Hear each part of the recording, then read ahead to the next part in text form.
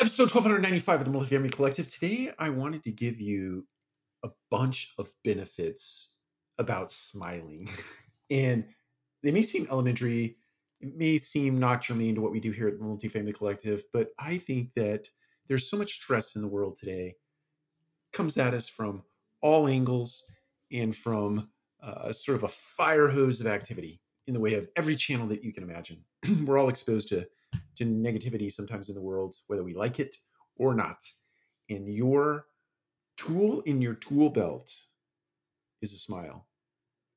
You are armed with something that is natural and universal and something that can disarm negativity in a split second. So, benefits of a smile. We shared one. It's natural, it's universal. Everybody recognizes a smile.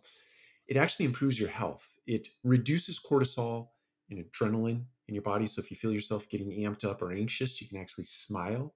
Even if you're faking the smile, your brain doesn't know you're faking the smile. So it will actually work to reduce cortisol and adrenaline in your body. You actually look more attractive when you smile. People remark about people who are smiling and happy all the time. It improves your mood. When you reduce cortisol and adrenaline in your body, your mood actually changes. So, smiling more increases your mood, improves your mood, makes you a little more positive in nature.